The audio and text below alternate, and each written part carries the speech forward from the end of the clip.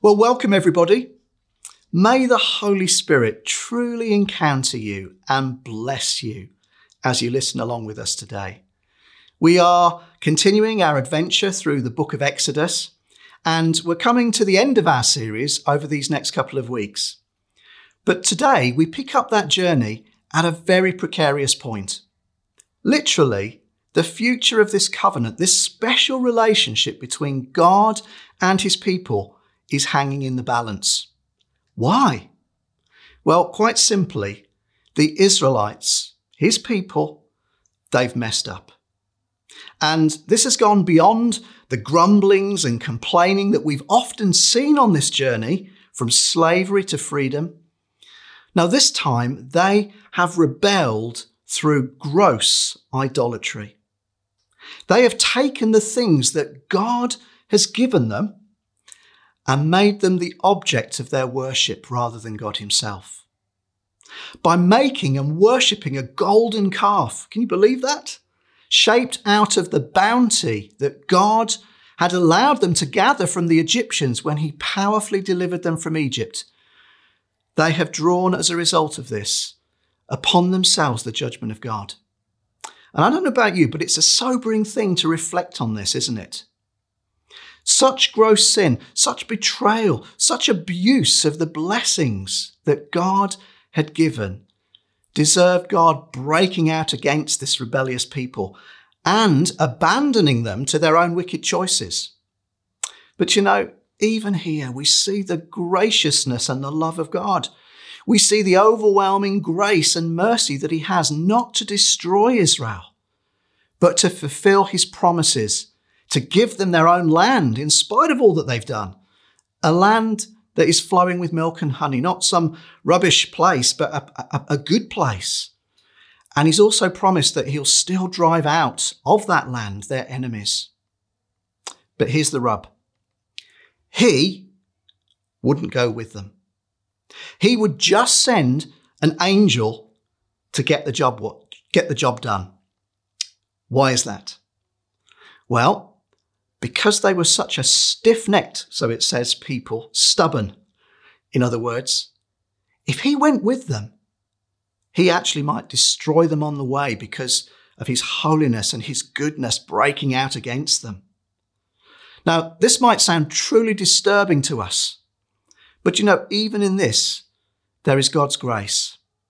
He's protecting them. And it also allows, as we shall see, as Ginny comes to read to us in a moment, one of the most amazing dialogues between God and a man ever recorded. And through that, to bring about the restoration of this special relationship between God and his people. Before Ginny reads, I want to leave you with a question. If you could ask God for anything and know that God would grant you that request, what would you ask him? Let's turn to read Exodus 33, verses 7 to 23, and Ginny's going to do that for us now. Exodus chapter 33, verses 7 to 23. Now Moses used to take a tent and pitch it outside the camp some distance away, calling it the tent of meeting. Anyone inquiring of the Lord would go to the tent of meeting outside the camp. And whenever Moses went out to the tent, all the people rose and stood at the entrances to their tents, watching Moses until he entered the tent. As Moses went into the tent, the pillar of cloud would come down and stay at the entrance while the Lord spoke with Moses. Whenever the people saw the pillar of cloud standing at the entrance to the tent, they stood and worshipped, each at the entrance to their tent. The Lord would speak to Moses face to face, as one speaks to a friend. Then Moses would return to the camp, but his young aide Joshua, son of Nun, did not leave the tent. Moses said to the Lord, "You've been telling me, lead these people, but you've not let me know whom you will send with me. You've said, I know you by name and you have found favour with me. If you are pleased with me, teach me your ways so that I may know you and continue to find favour with you. Remember that this nation is your people." The Lord replied, "My presence will go with you and I will give you rest." Then Moses said to him, If your presence does not go with us, do not send us up from here. How will anyone know that you are pleased with me and with your people unless you go with us? What else will distinguish me and your people from all other people on the face of the earth?" And the Lord said to Moses, "I will do the very thing that you have asked, because I am pleased with you and I know you by name." Then Moses said, "Show me your glory." And the Lord said, "I will cause all my goodness to pass in front of you, and I will proclaim my name, the Lord, in your presence. I will have mercy on whom I will have mercy, and I will have compassion on whom I will have compassion." But he said, "You cannot see my face, for no one may see me and live." Then the Lord said, "There's a place near me where you may stand on a rock. When my glory passes by, I will put you in the cleft in the rock and cover you with my hand until I pass by. Then I will remove my hand and you will see my back, but my face must not be seen." Well, isn't this such an incredible passage? The amazing nature of this relationship between Moses and God. What a friendship they have. What boldness that produces. What an overwhelming encounter that brings of the revelation of who God is and his goodness. And how that overflows to bless a whole nation. Don't you want that? Don't you want a relationship like that with God? And actually, I asked you a question. If you could ask God for anything, what would it be? How did you answer that? What did you say? Moses, in the light of Israel's rebellion, had been offered by the Lord the opportunity to replace Israel and have his own nation. Just think about that. God said that he would work out his purposes through him. And of course, he kept the added bonus of not having to be lumbered with this rebellious bunch who had caused him so much trouble as they'd been coming out of Egypt.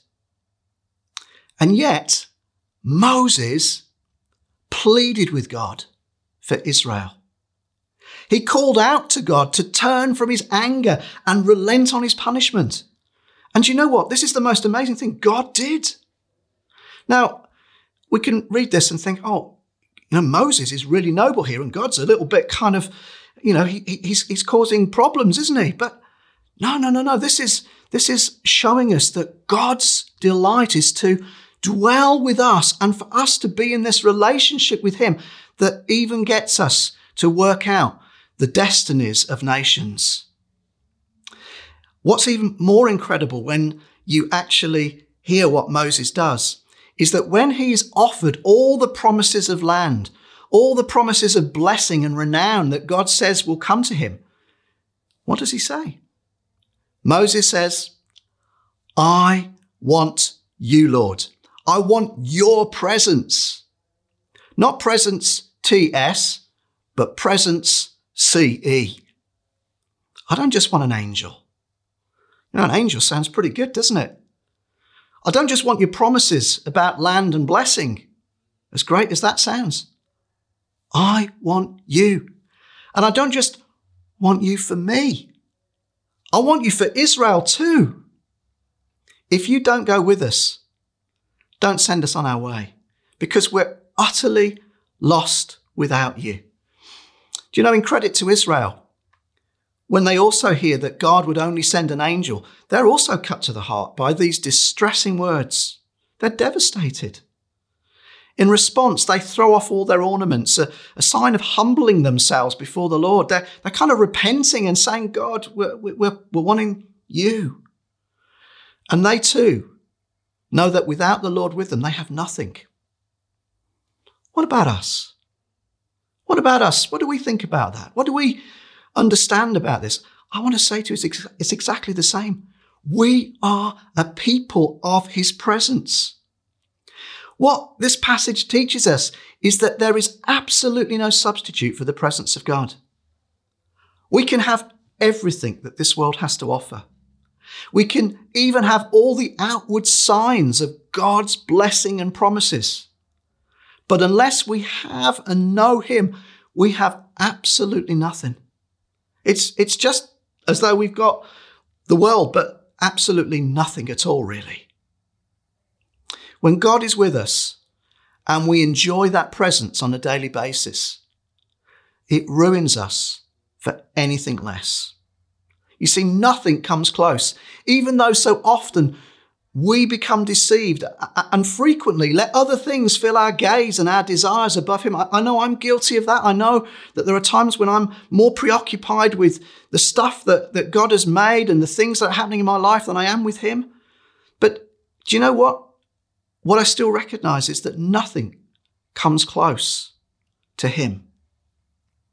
And here's another wonder.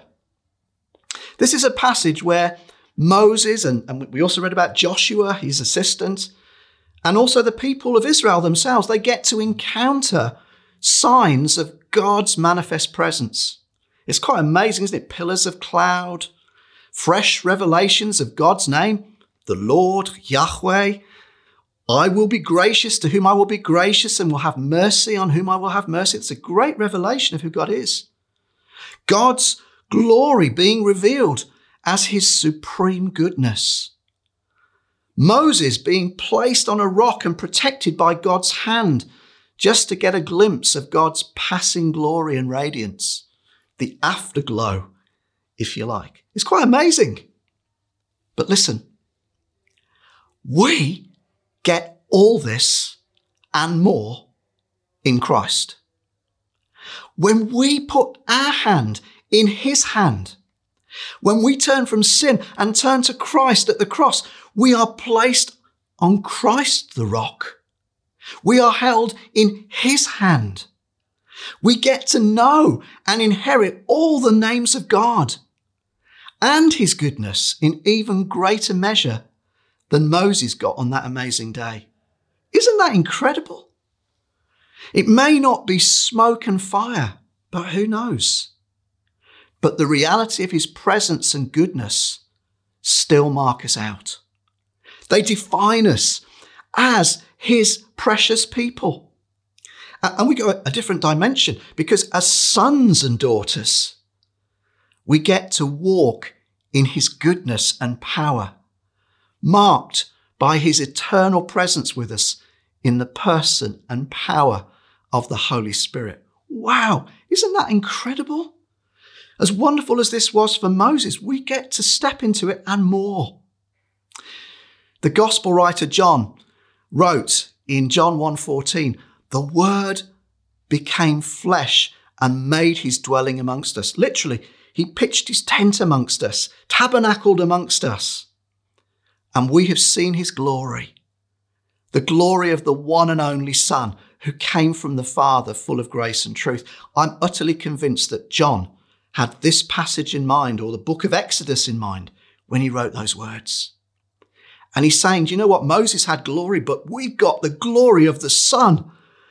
And we have got grace and truth from the one who is gracious to whom he will be gracious and merciful to whom he will be merciful.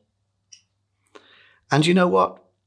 It's in his presence that we get defined as his people. You know, there's many good peoples on this planet. There are many people doing amazing things, but it's only the presence of the living God that actually marks us and makes us his people. As Moses so discerningly writes, "What else will distinguish me and your people from all the other people on the face of the earth?" And of course, the answer is nothing but your presence with us, Lord. Church, we've got to understand this. We're not just to look good, or even for that matter, just to do good.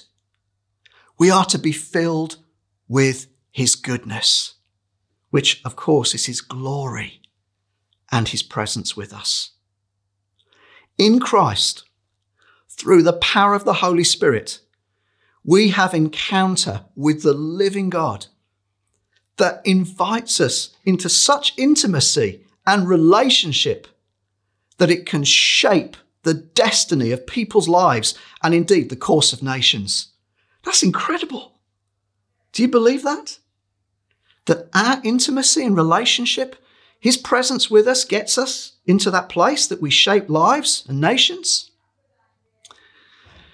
In 2018, I sat in the building of Avivamiento Church in Bogota, a church that has been saturated in the presence of God for 30 years and keeps making space for the Holy Spirit.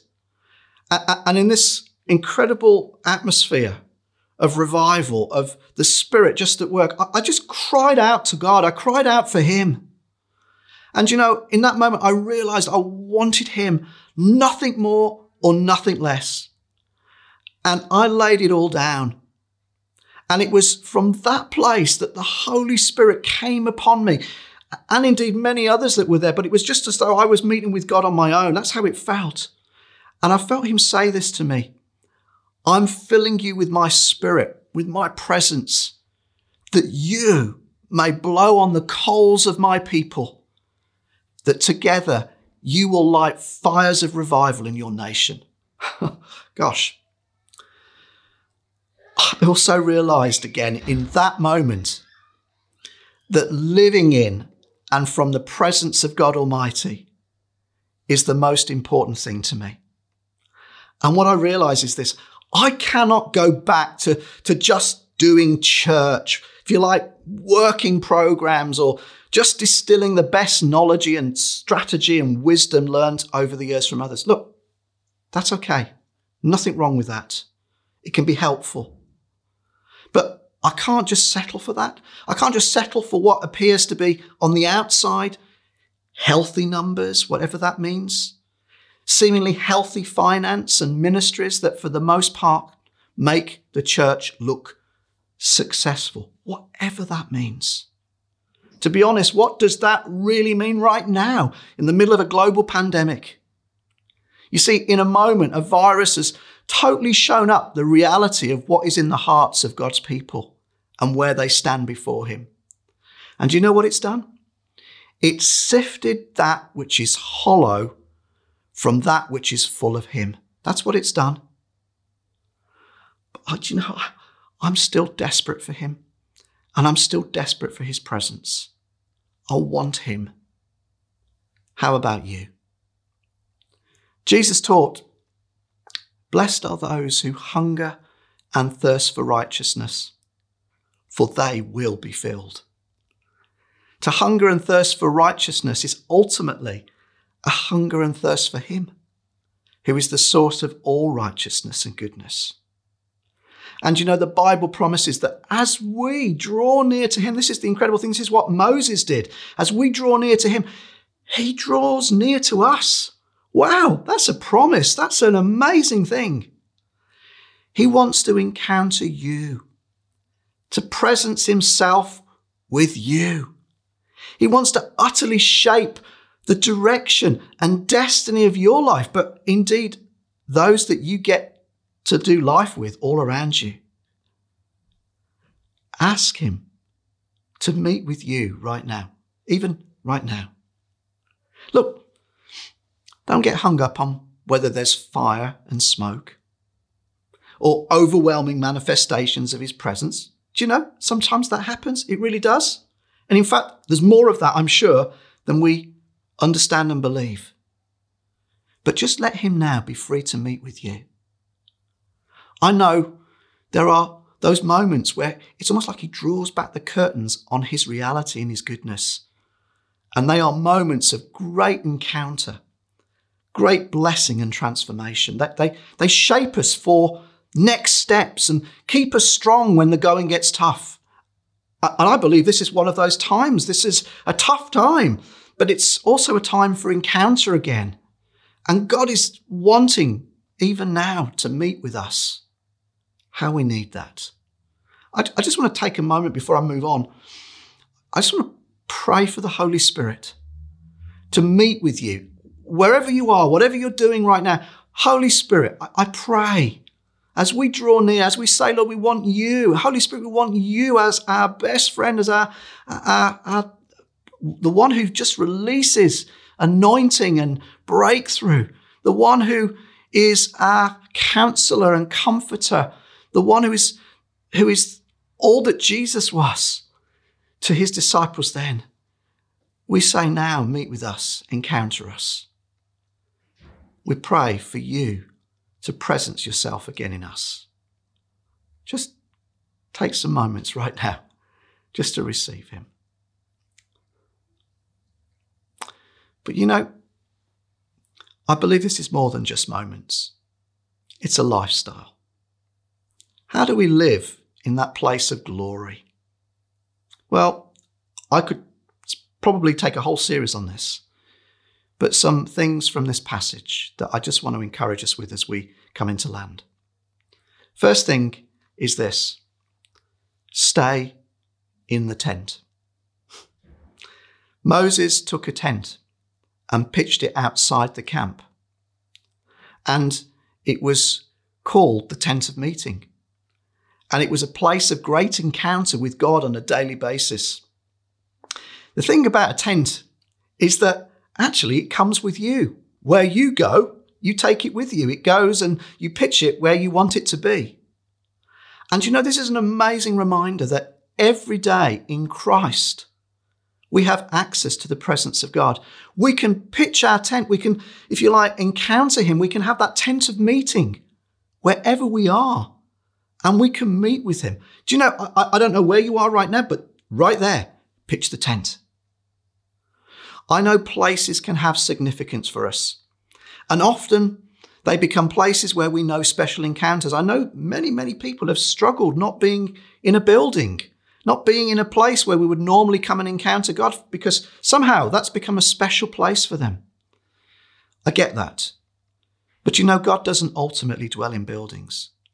He lives in and with his people. So, take your tent. Wherever you are, take it with you. Meet with God in the ordinary and the extraordinary, in the mundane and the special. I love what it says about Joshua in this passage. Did you get that? He did not leave the tent. Wow. The Holy Spirit is on our case about going deeper in prayer right now. We're just about, aren't we, to start the prayer course. And, that's not just about a program. That's about the presence.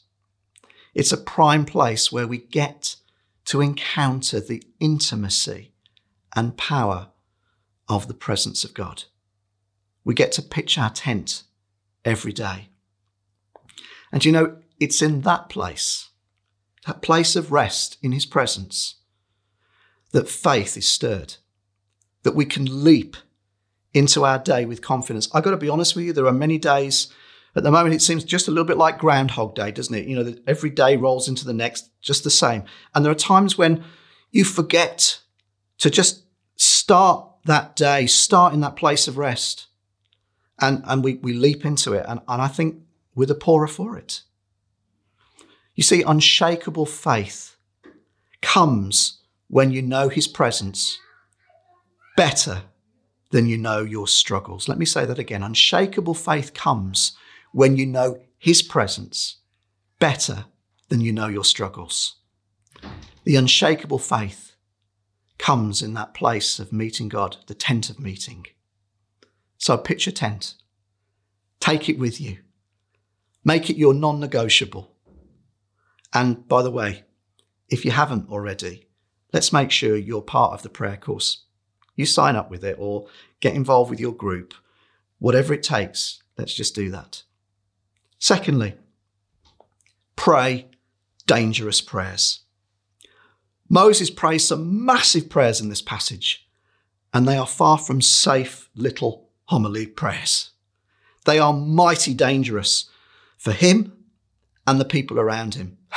Verse 13, teach me your ways so I may know you and continue to find favor with you. Wow, gosh, that's a big thing. Verse 18, show me your glory. Wow, do we understand what that kind of prayer is? I so love it that our Heavenly Father He's interested in every detail, the big and the small, the everyday stuff as well as the stuff that goes beyond that. And we do get to ask for the ordinary stuff as well. That's what the Lord's Prayer teaches us. Give us this day our daily bread. But we also get to pray powerful prayers that transform people and nations for his glory. Your kingdom come, your will be done on earth as it is in heaven. What about some other dangerous prayers that you might like to pray this week? How about this one? Lord, make me like Jesus. Lord, here I am. Send me. Lord, break my heart with what breaks yours. Lord, show miracles, signs and wonders in our community. Lord, let cancer be healed. We say right now, Lord Jesus, we don't want to settle just for this being there. We know ultimately it won't be. Lord, bring healing into those who are broken with sickness and all sorts of ailments right now. Lord, send revival and start it in me. Let it be me that knows that encounter with you, that I can encounter others with your glory. And thirdly and finally, it comes out of that really about praying dangerous prayers. But thirdly, plead for our nation or the nation that you belong to, or both. You see, Moses couldn't help but call out to God for Israel. Even after all their sin and all their rebellion, he couldn't not stay with his people. God's presence is never just for us. It's so his glory can be seen all around. Or as the scriptures tell us, that the whole earth will be filled with the knowledge of his glory. I want to encourage us as we come into land right now, let's keep crying out for our nation, not just as a dutiful thing that we do, but with passion. Lord, heal our land. Save the lost, Lord Jesus. God, bring unity and transformation for your glory.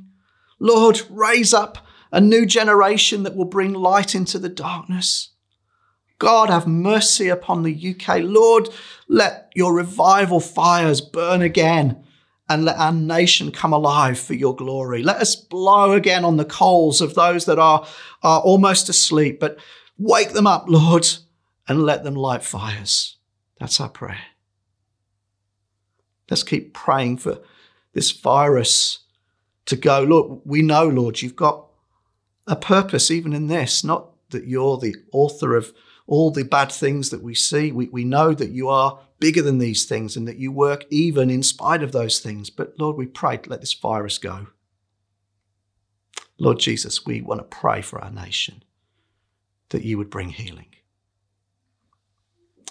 Just want to encourage, as we literally wind up now, I want to encourage you to stand. I want to pray. Maybe there are some of you looking in right now and you know that you're far away from what I've just been talking about, from this Jesus, from the presence of God. You recognize that you're far away. But you know what? Right now, the Holy Spirit is inviting you to come near. And I just want to encourage you to humble yourself before him and say, Lord, I want you. I want you before everything else. Nothing else will satisfy. I want you. And if you invite Jesus to come and be the one, he'll change everything in your world. Lord, I want to pray that we'd be a church of encounter again. Lord, we might be in our homes right now majoritively, but we pray that you would encounter us. Let those places be tents of meeting. Lord, will you bring forgiveness and restoration into our hearts so that we might release that into the lives of those around us. And we cry out to you again. Send revival. Send revival. Amen. Thank you so much for listening.